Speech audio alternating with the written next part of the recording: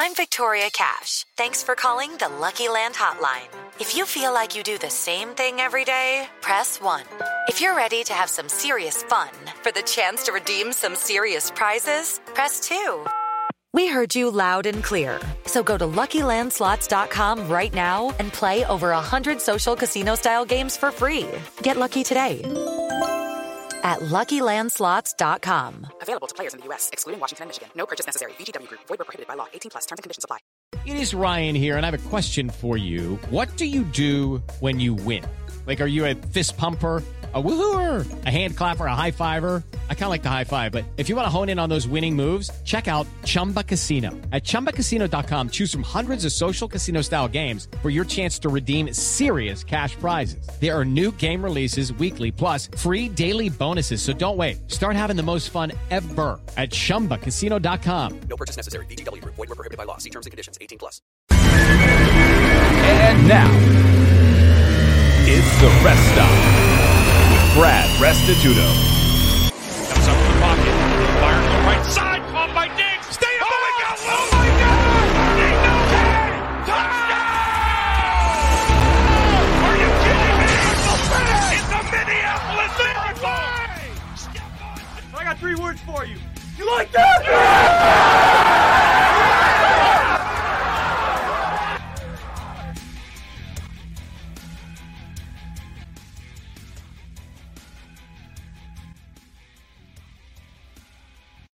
Welcome to the Rest Stop on this November 3rd, Tuesday, 2020, election 2020 edition of the Rest Stop. I'm Brad Restituto with you as always, and accompanying me as always every Tuesday and Thursday, Spencer the Wiz. And Spence, as we get it going here, this is the big day. This is the big day of the year. I've already gone out and voted. You will vote today You'll already have your voting as this show records. The line where I was at was fairly full, a diverse group of people, but this has been the big talking point for quite some time. In a more divided country, I believe, as far as presidential candidacy than I've ever seen. This is the first time ever I've gone out and voted, Spence. And I sent you some video earlier. Is that something you're able to play for the listeners and for myself right now, or? Yeah, the video you sent me was like really small. It was kind of weird. So it is like if I were to play it, it would just be the quality would be too low. But it was a good video. You just kind of introduced yourself. It seemed like there was a lot of people. Actually, I was going to ask you about that. How long did it take you to vote? I think it took me about an hour and 15 minutes. It wasn't as bad as I thought. And of course, here in Las Vegas, where me and Spencer are at, for November 3rd, it was a little warm today. I would say in the 80s, definitely could feel the sun. And look, the weather's great here in Vegas. We're not freezing and it's still fairly warm. I know it's going to get cooler this week, but nice voting weather. And like I said, a diverse group of crowd out there. And Spence, this was the first time in my 30 plus years on this planet that I've ever voted. So I'm proud of myself. Now I've got to ask you a quick question. When you go out and vote, and it has all of these judges with nobody that they're going against, I left a lot of this blank. I don't know enough research on some of these judges. I'm not going to put my vote for people I don't know, and if they're not running against anybody. So what are your thoughts on that, Spence? No, I think that's really responsible of you to do, and I really think it's a failure.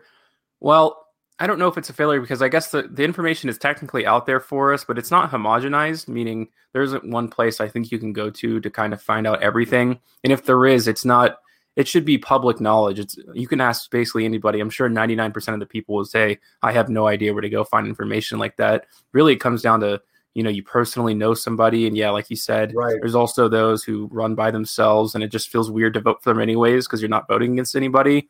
But yeah, I mean, it feels like at the very least what they could do is in college classes, maybe have a required course. I mean, I took a Nevada Constitution class when I started college, or even in high school. Like if you can teach the kids how to find the information, at least, because I can say I went to high school in Las Vegas. That was never anything. I did learn social studies, but they're usually very historical.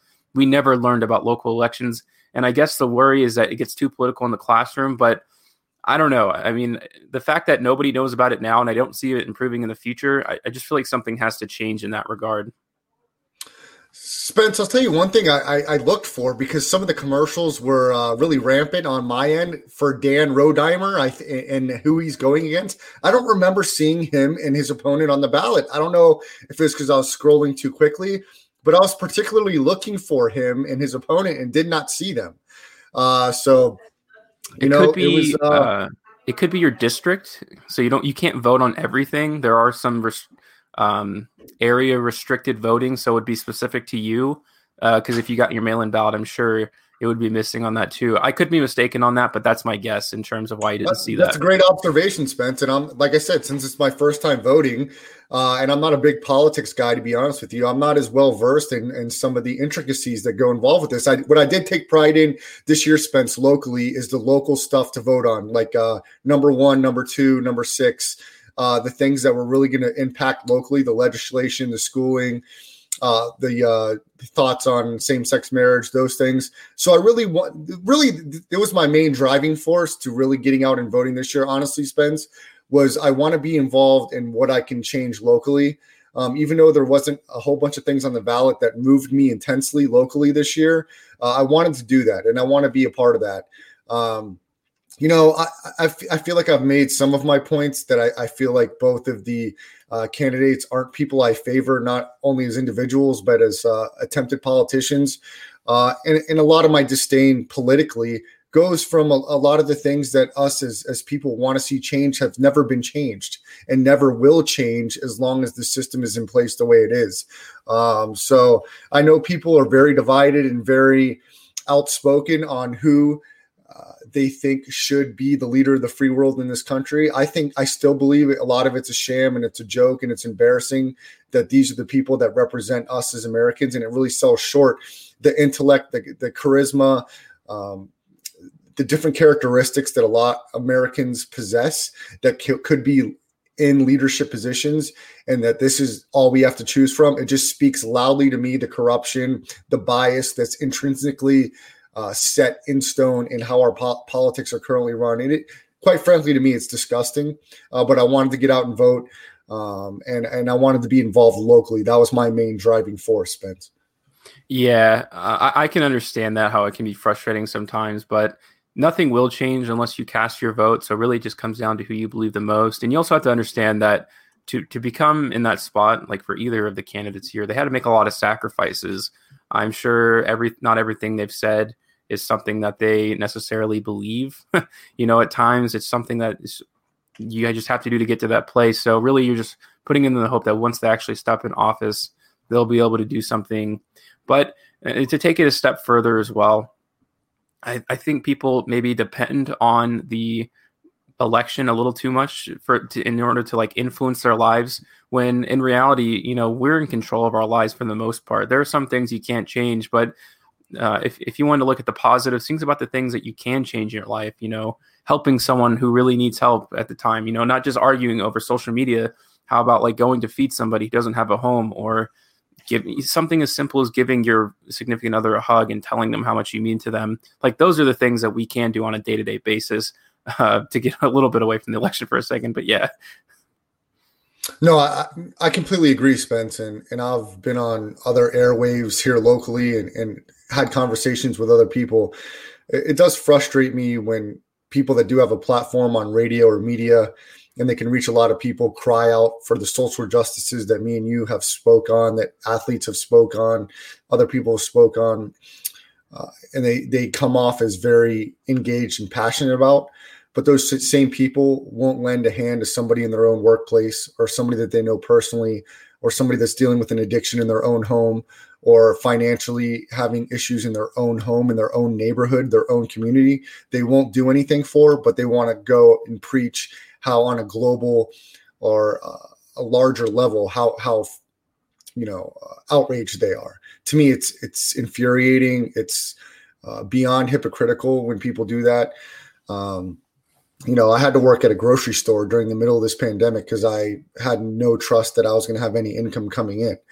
And not only was that a way for me to pay my bills during the time, but it was a way for me to offer services during this time of uncertainty and bring an attitude and an actual impact directly. And I would do things out of my means to help people I interacted with, just to show them the love that maybe they questioned during a time of civil unrest and a pandemic that was taking people's jobs and livelihoods and roofs over their head and food in their children's mouths. So you make a great point, Spence, and I'm on board with you. We really have to look first in the mirror what we can do in our own household, and then closely within our friends and family, our direct people that we're in contact with more than once every blue moon, and then inside our community. So you make a lot of good points. And look, we're in the time of the holiday season, and there will be places for people to go out here locally and really impact their community here in Las Vegas. But not only if you're not here in Las Vegas listening, but if you're out on the East Coast or anywhere else, if you could just start within your home. And look, we all have to practice what we preach every day. Sometimes we're not as consistent as we'd like to be, but as long as we get that word out there and we can self-reflect on ways we can impact our own homes and then our friends and family and then the people in our communities, that's where it starts. And I think you mentioned that also, Spence. Yeah, without a doubt. There's always something you can do for sure. And I can even say for myself, I have to be better too, and especially when I graduate, I'm hoping that I can use some of that energy that I take into my studies. Like I had an exam this morning. I think I spent 15 hours in the past 2 days studying for it. I would love to take that time to work on myself, to help others and stuff like that. So it starts with yourself, and I'll say it here, I have to do more. Well, there you have it, Spence. Let's get into football for this past weekend, and most notably NFL. And let's start with last night's game, as it surprised some people. I was actually on the right side of this one for once, Spence, as I've noticed the New York Giants in a couple of the last primetime games they've been a part of, whether it's Sunday night, Thursday night, or last night, Monday night, they play really well. And the Giants were really competitive. And we talk about Daniel Jones and some of his blunders, but the guy, aside from being turnover prone, he does have his moments where he can make some plays. I think the Giants defense were really at the forefront of keeping that game close. And of course, how could you expect Tampa Bay not to just a little bit maybe overlook a Giants team who has one win on the season? But they played hard, they played well, and they were competitive most of the way. The game went back and forth. The Giants had their opportunities. And there at the end, a controversial flag that was thrown on a 2-point conversion that would have tied the game and most likely sent it to overtime. The officials huddled up. They decided no flag, and Tampa Bay gets the win 25-23, a big number. And we had some moments here in our picks this week, Spencer, or at least I did, where I had some dogs that came through. The Giants were probably a nice one that did cover. They had an opportunity to win that game in moments, but Tom Brady and the Buccaneers were more consistent from top to bottom, and they ended up getting the win 25-23 in a hard-fought Monday night game. Nice win for the Bucs. The Giants were competitive. What were your thoughts on the game, Spence? Yeah, I'll address the penalty first. It really was one of the closest calls I've seen this season, too. I can see it going either way. I mean, they did talk about it extensively. Ultimately, I think the decision was that it hit his arm, his forearm. So it counts as a deflection, I guess, in a sense. And if you look, he did turn his head kind of the last second, although it's really one of those bang-bang plays. So I'm going to say no penalty. I'm going to go ahead and agree with the referees. But the game almost went exactly how I said it would, but not really. I said Daniel Jones is good for 2 turnovers, and what do you know he did? Although I will say Daniel Jones is the reason I won my fantasy. I was playing against the Buccaneers defense, and that conversion on 4th down, obviously, and then the touchdown helped me win by 0.5 point in fantasy this week. I don't know. I mean, the Buccaneers seem to find a way every once in a while to play inconsistently, especially that Bears games that they shouldn't be close in, and then other times they'll blow out teams that they should blow out, like the Chargers, even though they came back in that game. So, I don't know. I mean, really, this game is, to me, it was about Daniel Jones, and so you see the spark at the end of the game, but they shouldn't have been in that position, right, because of the true 2 turnovers. So I'm actually curious to ask you, if the Giants somehow find a way to be the first pick in the draft, do they take Trevor Lawrence with that pick? That's a really tough choice, and I'm glad you asked me that question, Spence. I don't think that there's a way that they will end up in that number one pick, so I don't think that there's any chance they'll be in that scenario. I think they're too competitive not to win at least 3 games this year, but I really think it's a tough call, and if I'm putting on my GM cap, I do think Trevor Lawrence is such a generational talent. If you do have an opportunity to take him, regardless of who you are, you take him, and then you figure out what you're going to do from there as far as Daniel Jones and the like. I think if you have an opportunity to take Trevor Lawrence, you have to take him, even know that there's glaring needs elsewhere. I think the reason is, Spence, is because you're going to have some draft equity with one of those 2 guys to acquire more picks that is going to help your football team. So if you've made that decision that it's the Giant, that it's Daniel Jones that gets traded from there, I don't know how you go about it right now, right this second, if you let them compete in the next preseason and see how much more value each guy may have based on that. And it's a little looking and forecasting towards the future if you're going to take that risk and not get that draft equity for Jones the day of the draft.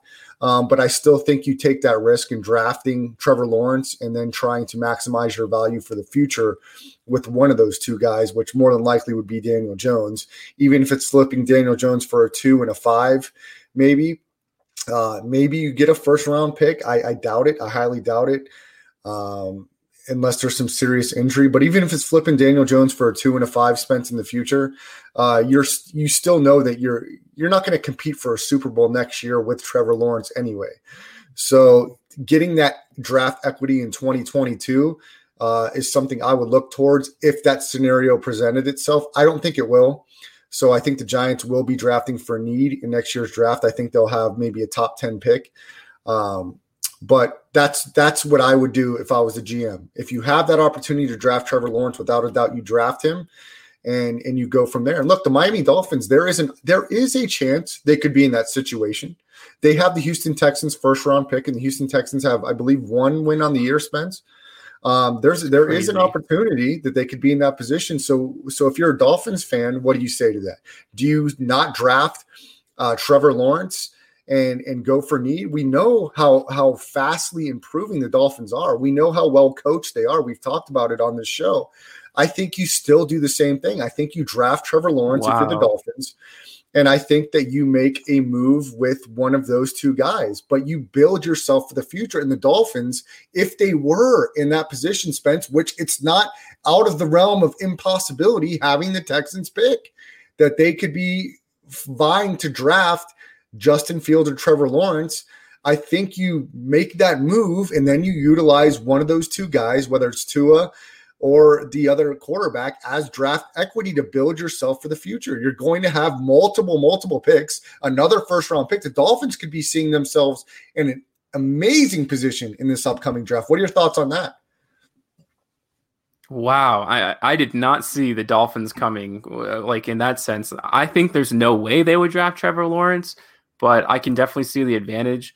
Now, you're definitely going to get a first-round pick for Tua, like especially if you just sat him down for the rest of the season, which almost might be the best idea because he played well enough to get a first-round pick. I don't think you get that for Daniel Jones, so I guess you get the most value out of it. But then you start thinking, like, basically you just wasted a pick on Tua Tagovailoa in a sense. So it almost doesn't feel worth it. I know they have 2 first-round picks. Yeah, I don't see it happening. It would just be too bold. It's too abnormal, to be honest with you. Well, Spence, I mean, look, this is the day and age, and I think Trevor Lawrence is that guy. He's a guy that you just absolutely have to take number 1, regardless of which team you are. And I think that could be really interesting to see how the dominoes will fall the rest of the season to see who is going to be in that position. I mean, like I said, I have a live ticket on the Jets going 0-16. I think the Jets will be that team that draft number 1 overall. And I think they're able to flip Sam Darnold for a 2, maybe a 3. And I think a team that gets Sam Darnold will be happy with him. I think he in another situation like Minnesota maybe could be really good for him. I was really impressed what he did in prime time the last time we saw him with that run. I didn't know that he had that athleticism in him. That being said, with the right surrounding pieces, I think he is as good, if not better situationally and his ceiling's higher than a Kirk Cousins. We know what Kirk Cousins can do statistically, but he's not going to get you over that hump and win a Super Bowl. So, and I think there's some other QB situations that maybe feel the same way.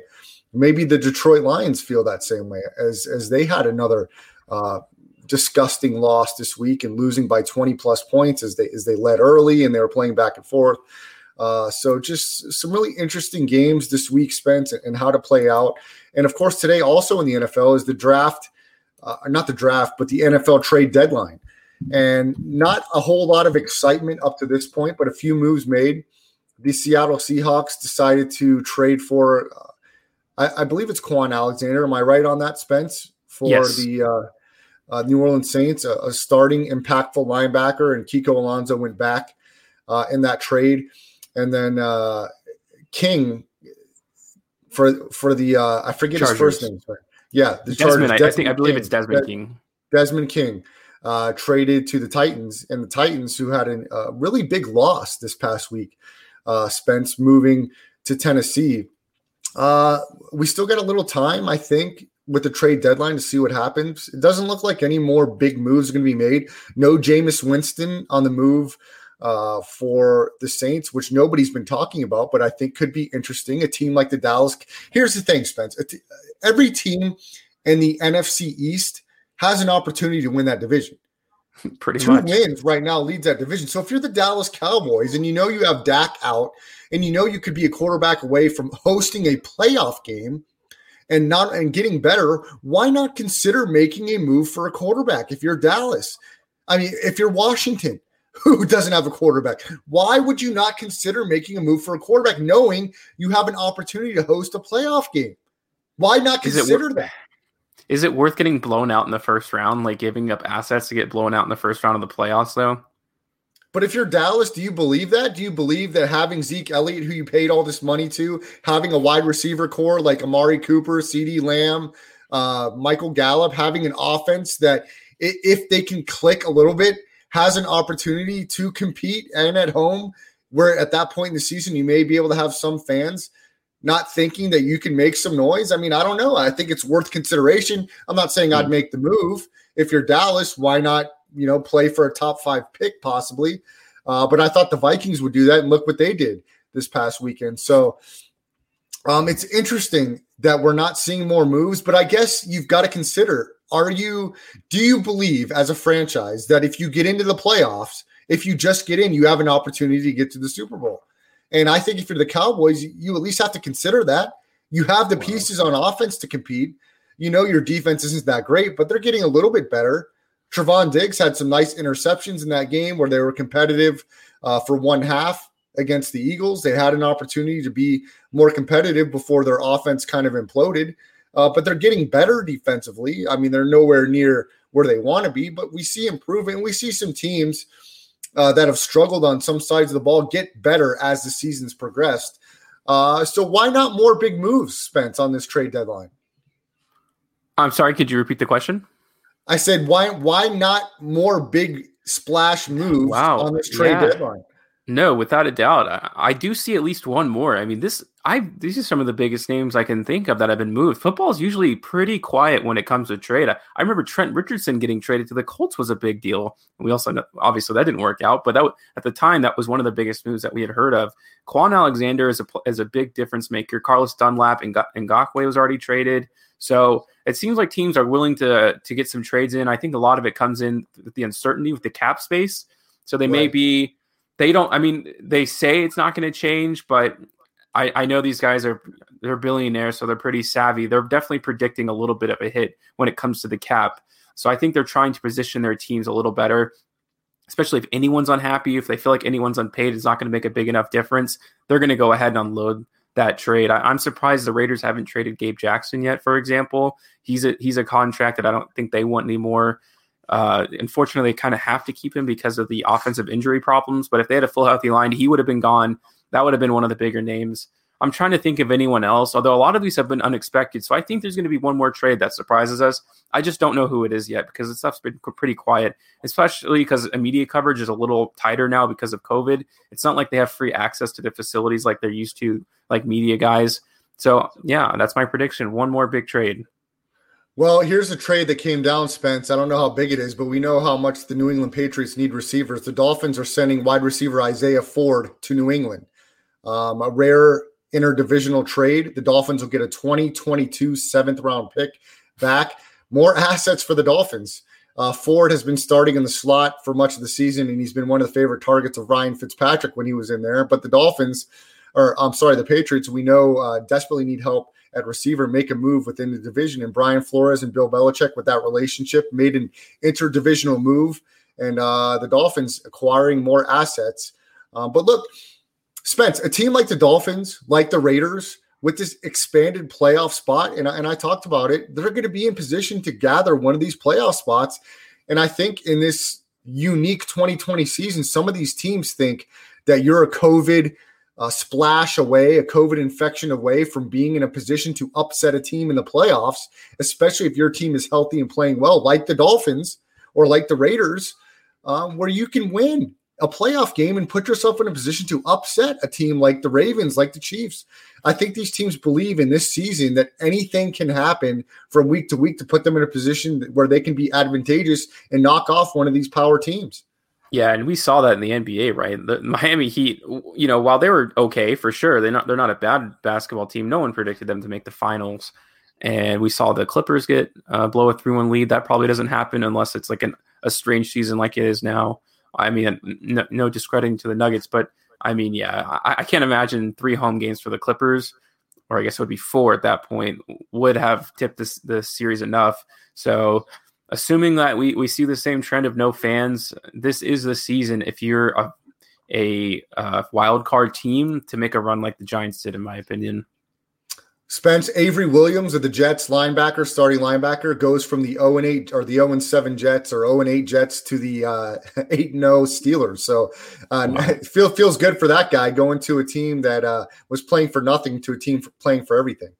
No kidding. That'd be nice if you're a football player. I'm sure he's a lot happier now. Yeah, that's Spencer the Wiz. I'm Brad the Believer. Catch our show, The Rest Stop, every Tuesday and Thursday, 9 o'clock Pacific time.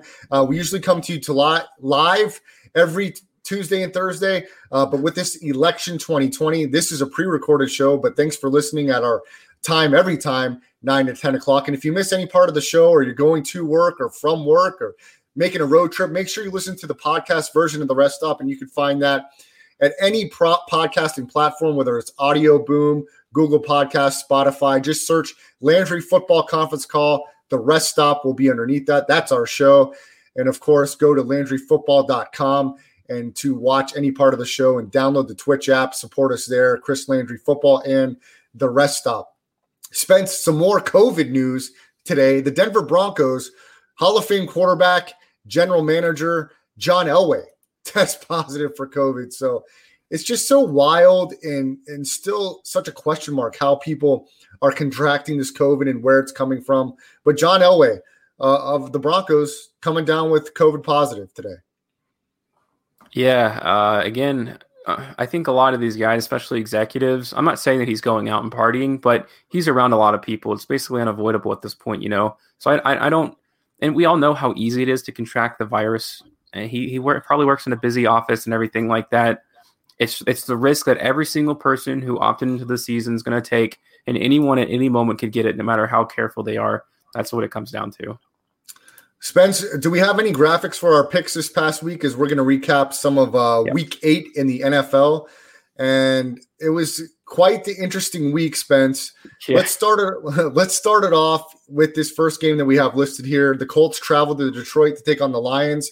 We both kind of like the Lions roster, and we like Matthew Stafford. We like some of their pieces, and we thought they put together a couple of nice wins here lately.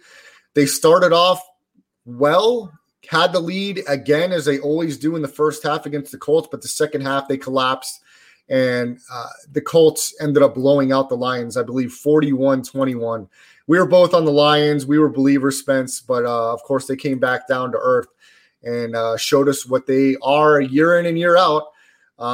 So Colts, big win, important win for the Colts, and a kind of a demoralizing loss for the Lions as they're looking to be involved in the playoff discussion, or at least in this division. And this is a loss at home that they really I wouldn't say couldn't afford to have, but one that they had kind of circled after winning a couple games as a winnable game. Yeah, this feels exactly like my Panthers prediction in that I thought they were their hot streak was going to stop that week and then end up going the week after when it did. And I wrongly predicted this as well. I said the Lions would cool off. I just thought they'd get one more big win before they did. And I got caught at the wrong time. I did say this one was a coin toss. I was just on the wrong side of the coin. Yeah, and Phillip Rivers had a nice performance. He was 23 of 33, Spence, for 262 yards, 3 touchdowns, no interceptions.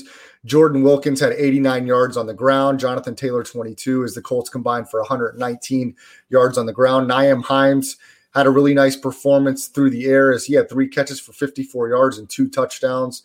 Zach Pascal, the tight end, had 44 yards. So, look, the Colts found ways to get it done.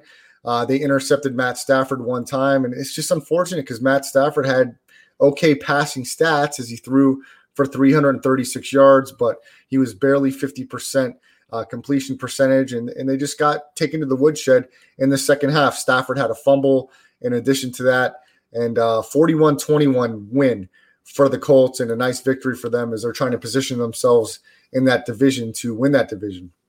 Next game, Spence, this one definitely took me by surprise, and for whatever reason, Vegas was right on top of it as the number continued to move in the Vikings' favor.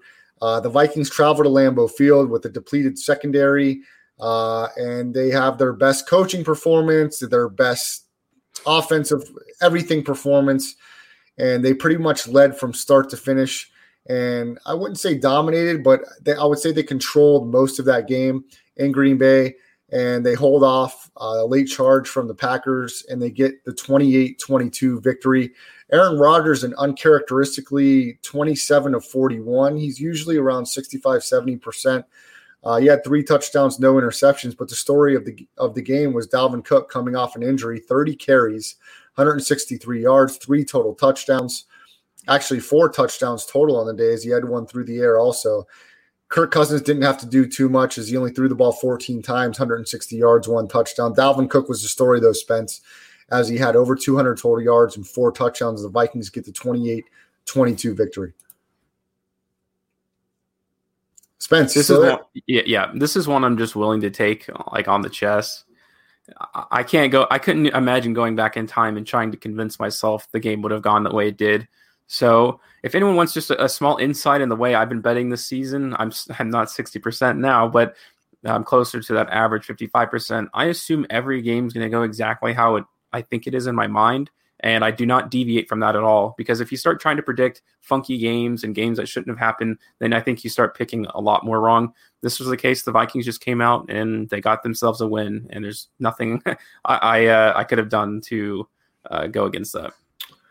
Well, it's disgusting to me as a sports bettor, Spence, and as a Vikings fan. It's just there's no rhyme or reason for this game to have happened the way it happens with so many injuries on the defense, trade rumors galore. Dalvin Cook, not 100%, and they feed him 30 times like they're playing to win the division. And I don't understand up to this point how disappointing you've been as a team. You have an opportunity. I'm not saying tank, but you have an opportunity to position yourself in the draft. And now you want to go out there and play like you're fighting for a playoff spot. For what? To do what? I'm asking. I want to know what. Okay, are you going to get to the playoffs? Are you going to roll off 11 straight wins? Maybe with that schedule you can do that.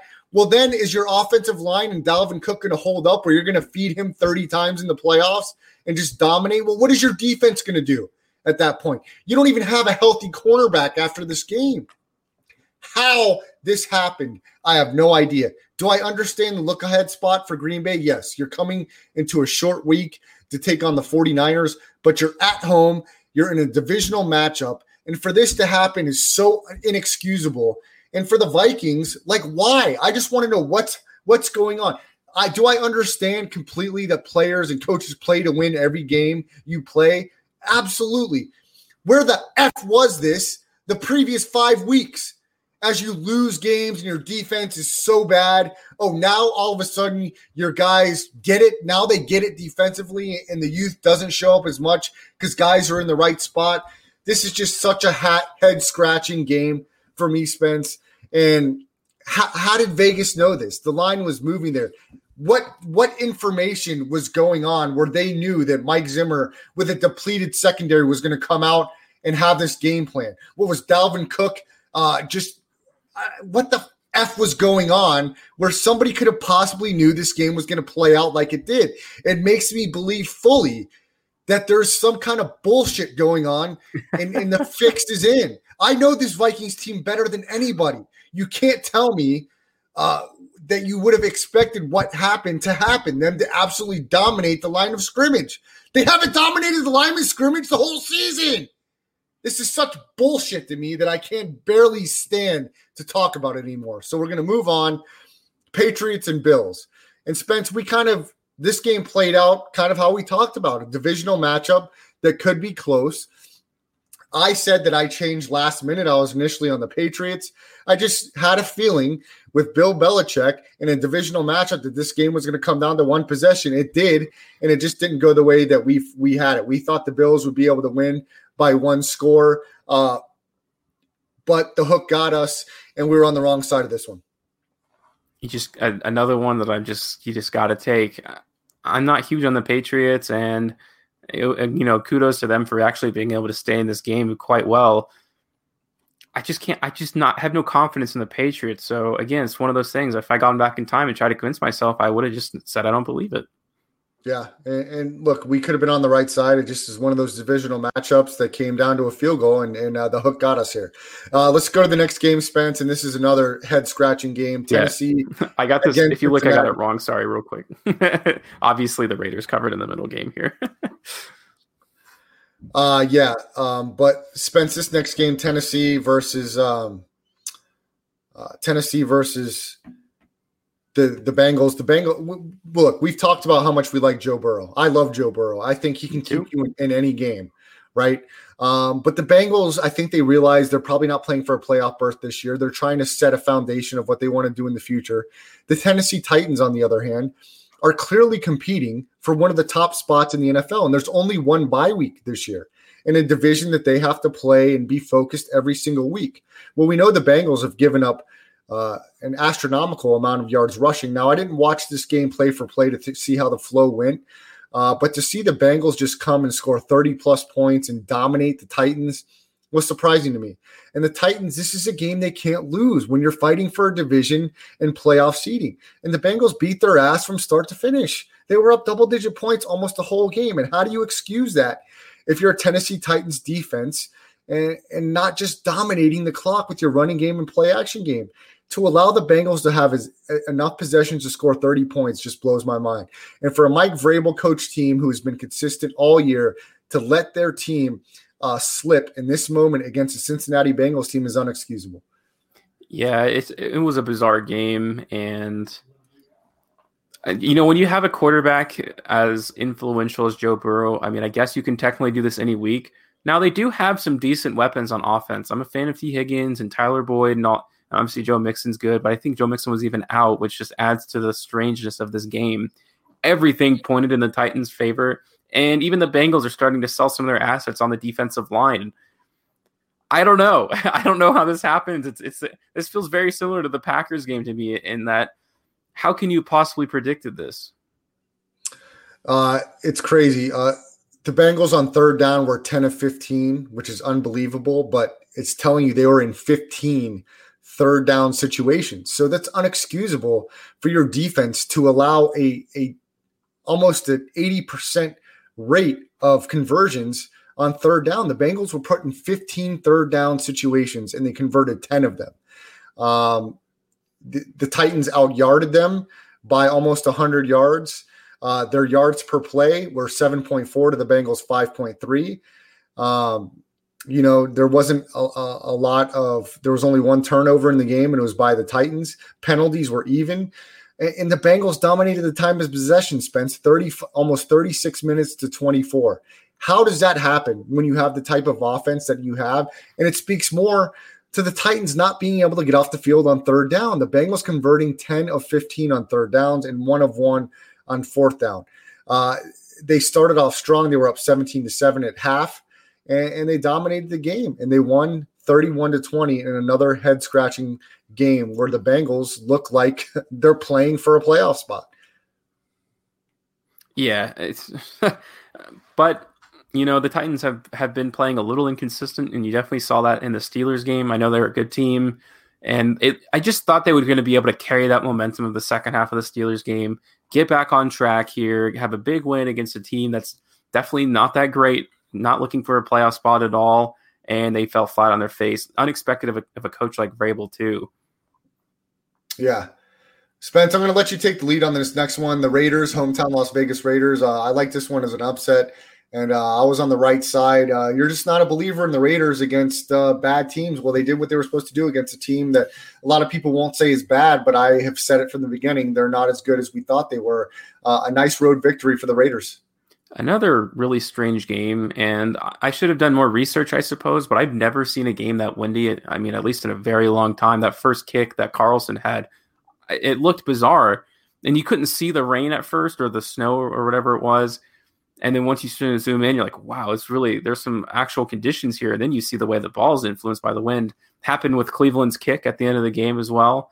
Baker was just unbelievably inaccurate, and so was Derek Carr. And this is a game that you can't really evaluate either team. I'm just going to go ahead and say it. There's no way I expected the Raiders to be more successful running than the Browns. Basically, everything that I said that could have lined up in this game in the Browns' favor did, and they just didn't execute on it. They should have been able to take advantage of the Raiders' defensive line. And Josh Jacobs somehow has the best game of the season. And well, Spence, that's my question to you. Why did you think a Josh Jacobs-led rushing attack, but in the creativity of John Gruden, couldn't be more successful running than Cleveland? We know how good Josh Jacobs is. Yeah, I gave into the reports. I hate injury reports. I just don't believe them. I almost want to just go off my own premonition, because they said Myles Garrett was 100%. He was going to get a full load against the Raiders, and obviously you looked at him on the field, and he just was not. He was nowhere near 100%. He was out for long periods of time. So basically the report was just a straight lie, and I went off of that. If he was fully healthy, the game was close enough to where I think the Browns would have won. But hey, the win somehow was in the Raiders' favor, even though Browns should be used to those conditions. And the Raiders it's not an impressive win, but they got a win that they should have, basically. There you go. Spence, the next game, what do you do here in a 20-point spread? I mean, look, on the show, I predicted a final score of 35-17. I was as close as you can get without being correct as far as a spread standpoint. 35-9 was the final. And it's just a tough way to go either way. You hate laying 20 points with the Chiefs. You definitely don't want to bet at any time on an 0-8 team that has no hope. So it kind of went how we thought. We just decided to take the 20 points, and it didn't work out for us. Yeah, the game really ended, and I was sweating as soon as I saw it. 3 possessions in the red zone for the Jets, 3 field goals. That cemented the game. If they didn't get a touchdown there, they weren't going to do it later in the game. They couldn't even get a garbage time touchdown of all things. I don't know. I went off of historical data on this one, like I said last week, with the Broncos-Jaguars game in 2013 or 2012, where it was a 28-point spread, ended up being a 17-point game, and it didn't work out. Yes, Spence, it's tough to say if you're on the right or wrong side of a matchup like this. Like you said, we kind of went with what we thought the data was. And like you said, with those red zone trips, it could have went the other way, and we could have got a cover, and the Chiefs still would have won comfortably. It just didn't work out that way in this game. And that's a tough game to bet. Anytime you have a 3-score spread in the NFL, it's tough to go with the favorite. But this time it worked out if you were a Chiefs backer. And for us here on the show, it didn't work out for us. Spence, let's go to the next round of games. I believe Rams and Dolphins is next on. We were on opposite sides here. You just got to be a believer in Brian Flores and the Dolphins, because they play hard and they outwork teams every week, regardless of how talent depleted they may be. We know how well coached they are, and it seems to shown this week as their defense really carried them at home and getting a nice win against the Rams. Yeah, there were 2 keys to this game. Turnovers, I'll just address the obvious one here. 4 turnovers from Jared Goff in the first half. That's just one of the chances of that happening. It really kind of felt unfortunate. And once you're down that many scores, there's no way you're going to come back. I mean, your confidence is shot, especially Jared Goff. He played okay at the end of the game. I don't see that the Dolphins, causing 4 turnovers a week. I'm still sticking with the thought that I'm going against Tua for the first few weeks of his starting until I really see something. He played okay. I'll give him that. He wasn't bad by any means, but he got so much help from his defense that I just don't think you're going to see that consistently. And that bleeds into number 2 for me. Brian Flores was the defensive coordinator against Jared Goff in the Super Bowl. I should have thought about that. He already has a game plan against a Rams roster that's like almost identical. So, yep, I just walked right into that one. Spence, we were on the right side of this next game, both of us in unison, as the Bears were at home against the Saints. The Saints did have a lead in that game, and the Bears still don't look like they're anything impressive. But with the Saints having Emmanuel Sanders and Michael Thomas out, it's just too many points to want to back the Saints. And the Bears did take it to overtime, and they covered that 4.5-point line. They lost, I believe, 23-20 in that matchup. Yeah, this one was pretty straightforward. We called it. I mean, yeah, we were both pretty much on the same page. Without those 2 weapons, if both of them were there, I definitely would reconsider. But the Bears' defense is enough to keep them close in games. Really, they should have won the game outright. It's kind of it's actually really embarrassing that they did, and they're really falling apart. Everyone knew that they were a glass house at their record of like 4-0 or whatever. It's going to keep falling down. I think it's going to skyrocket down too, unless they can beat. They have to match up with a bad offensive team, and yeah, it's what it came down to. I knew they weren't going to win, but 4.5 was too much for that game without the Saints having all their guys. Yeah, we were right on there. The next game, Spence, divisional matchup, and I was a little surprised to see the inconsistency of the 49ers. Look, we know it's really hard to ever bet against Russell Wilson. We've talked about continuously on this show how good Russell Wilson is and how he makes that Seahawks team click. But the 49ers losing Garoppolo again to injury, George Kittle to injury, we didn't realize how banged up those guys were. And Seattle dominated this one to start to finish. We were just on the wrong side. Well, and this game was the injuries, right? Garoppolo and Kittle played the whole game. If I'm not mistaken, they went in the third quarter. I don't know when they got injured, actually. I think it was the third quarter. The game was close to start out with, obviously. I do think the 49ers would have been within 3 points if those 2 guys were healthy. And now the 49ers have a short week, losing 2 of their most important guys once again. It doesn't look good for the 49ers. No, it doesn't look good for them at all. And they've been battling injuries on both sides of the ball most of this year. So, look, I'm not saying that they're ready to throw in the towel, but with all these injuries, they got to start looking at next season, because I think their playoffs hopes with this loss are going to be only downhill from this point. And the Seahawks continue to roll, Spence. And if it weren't for a pass interference penalty against Arizona, they'd be undefeated. But Russell Wilson is always going to give you a chance to win. And I think that's why the Seahawks have to be one of the favorites to represent the NFC in the Super Bowl this year, with a short list of a couple other teams. Spence, let's finish off the late round of games, as we've got a few more here. The Dallas Cowboys, we thought the number was too big, and it was close most of the game on Sunday night, as the Ben DiNucci, the third-string quarterback, played at James Madison, originally was a Pitt product.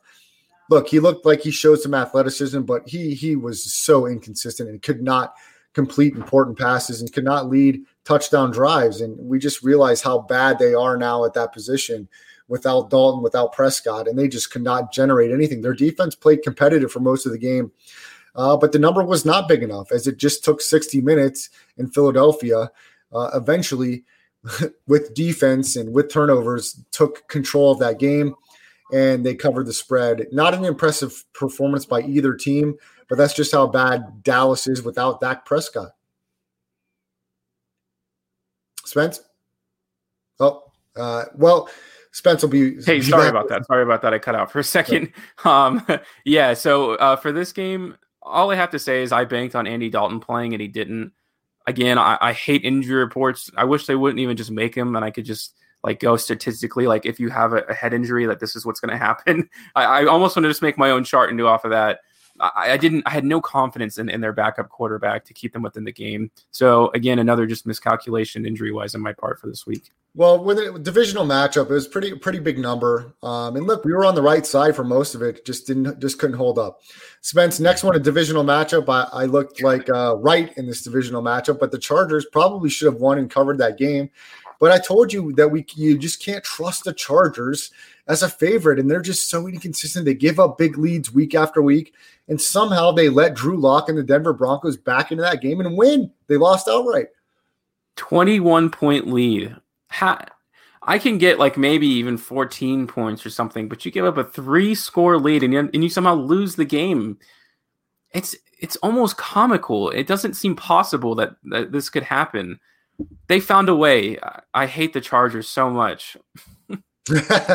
Spence, it is head scratching. How do they continue to find a way to blow big leads? And they did here again in division. And this team is never going to be ready to take the next step as they do this. And the writing's going to be on the wall for Anthony Lynn to be fired. He's going to be gone after this year. The way that the team is blowing leads, there's no excuse for it. He should be fired already.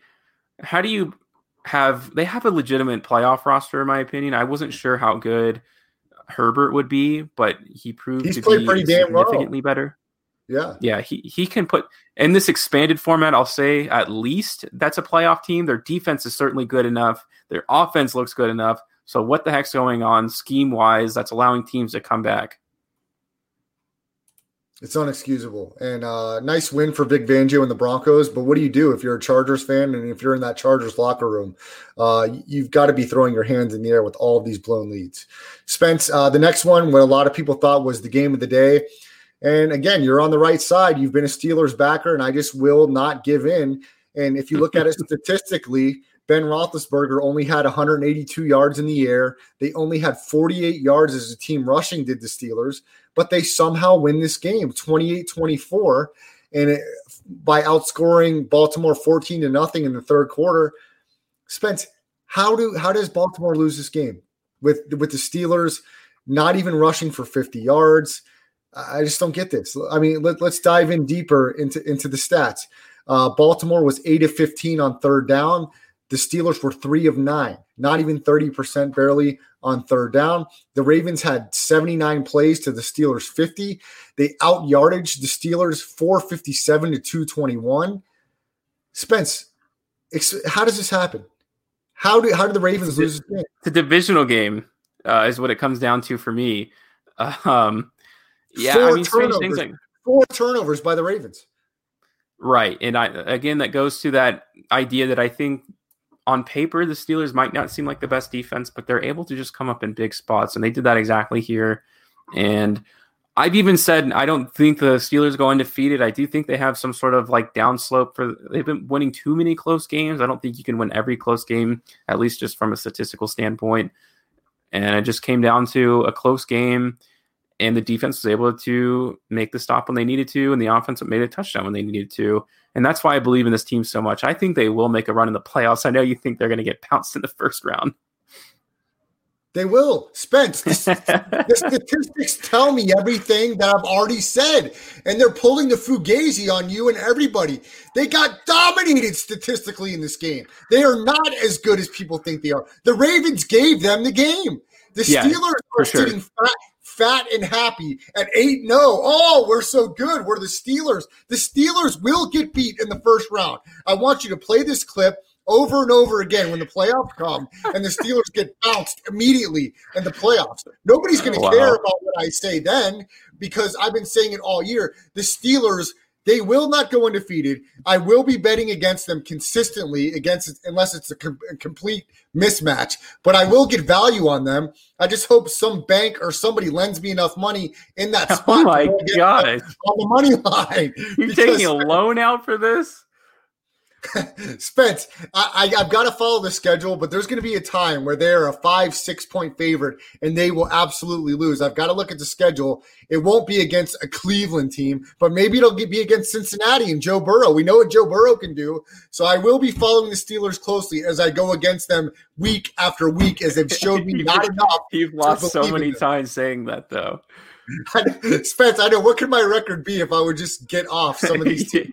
Yeah, well, you'd have like 5 more wins, I think.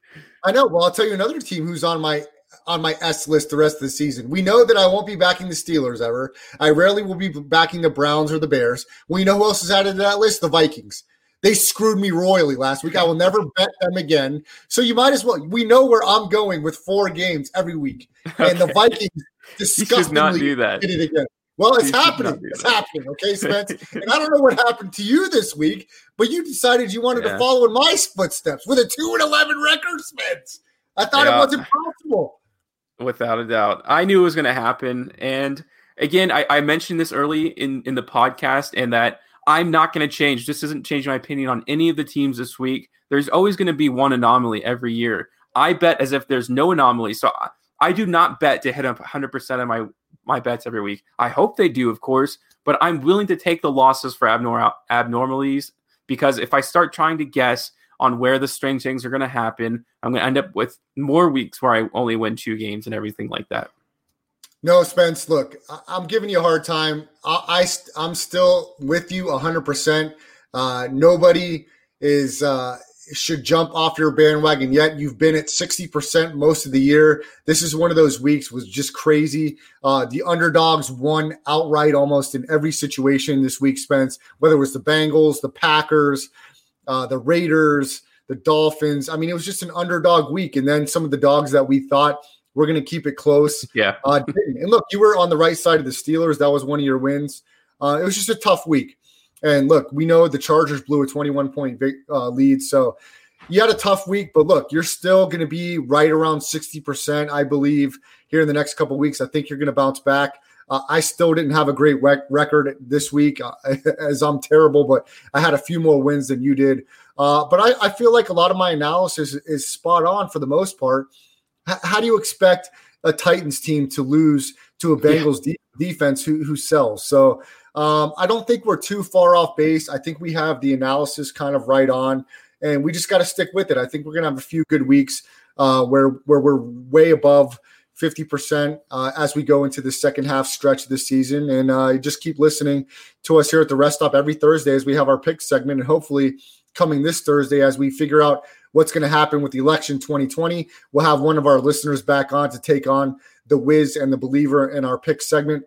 And Spence, we're at this point here in the professional sports season where basketball's in the offseason, hockey's in the offseason. We just crowned a winner in Major League Baseball. It's full throttle with football right now and college football in that, as well as we're going to have Pac-12 football back.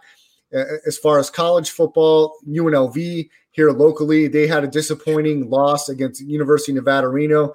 And real quickly on that, Spence, I think this UNLV defense may be the worst in the entire landscape of college sports.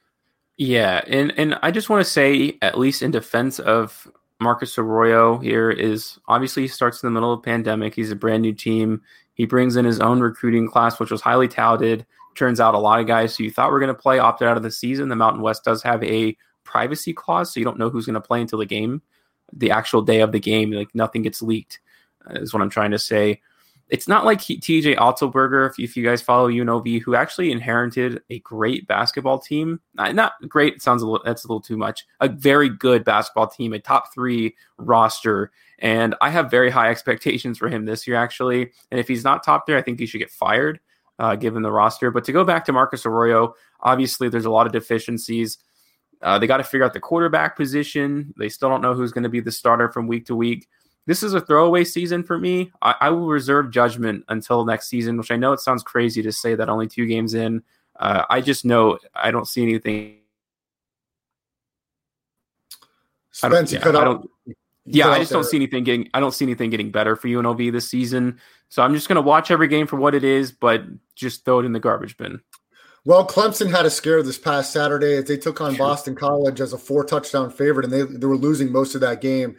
Came back in the second half and got the win. But Clemson, the number 1 ranked team in the nation, will be again without Trevor Lawrence as they take on top 10 Notre Dame this coming Saturday. So it should be an interesting matchup this Saturday as college football will be in full effect, getting more conferences in play.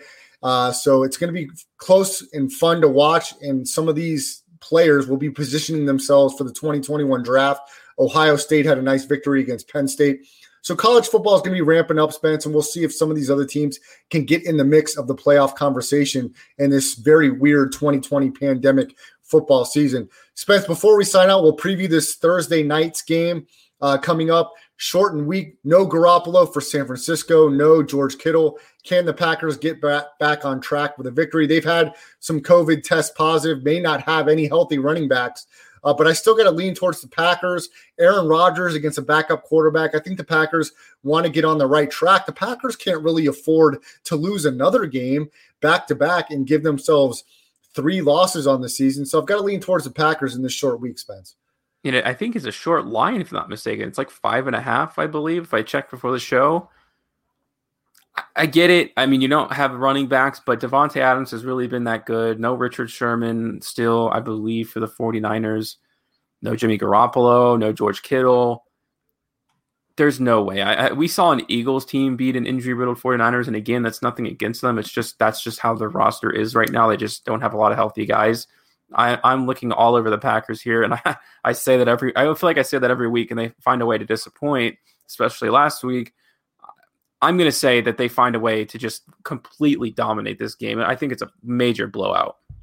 Well, I think they get back on track. Davante Adams had another good game this past week. I do think it's high scoring. I'm not willing to say the Packers are going to blow out the 49ers, but I do think they get back on track with a victory. Spence, before we sign out, I got to get you on for one more big prediction. Spence, election 2020. Give us your prediction. Who wins this thing tonight?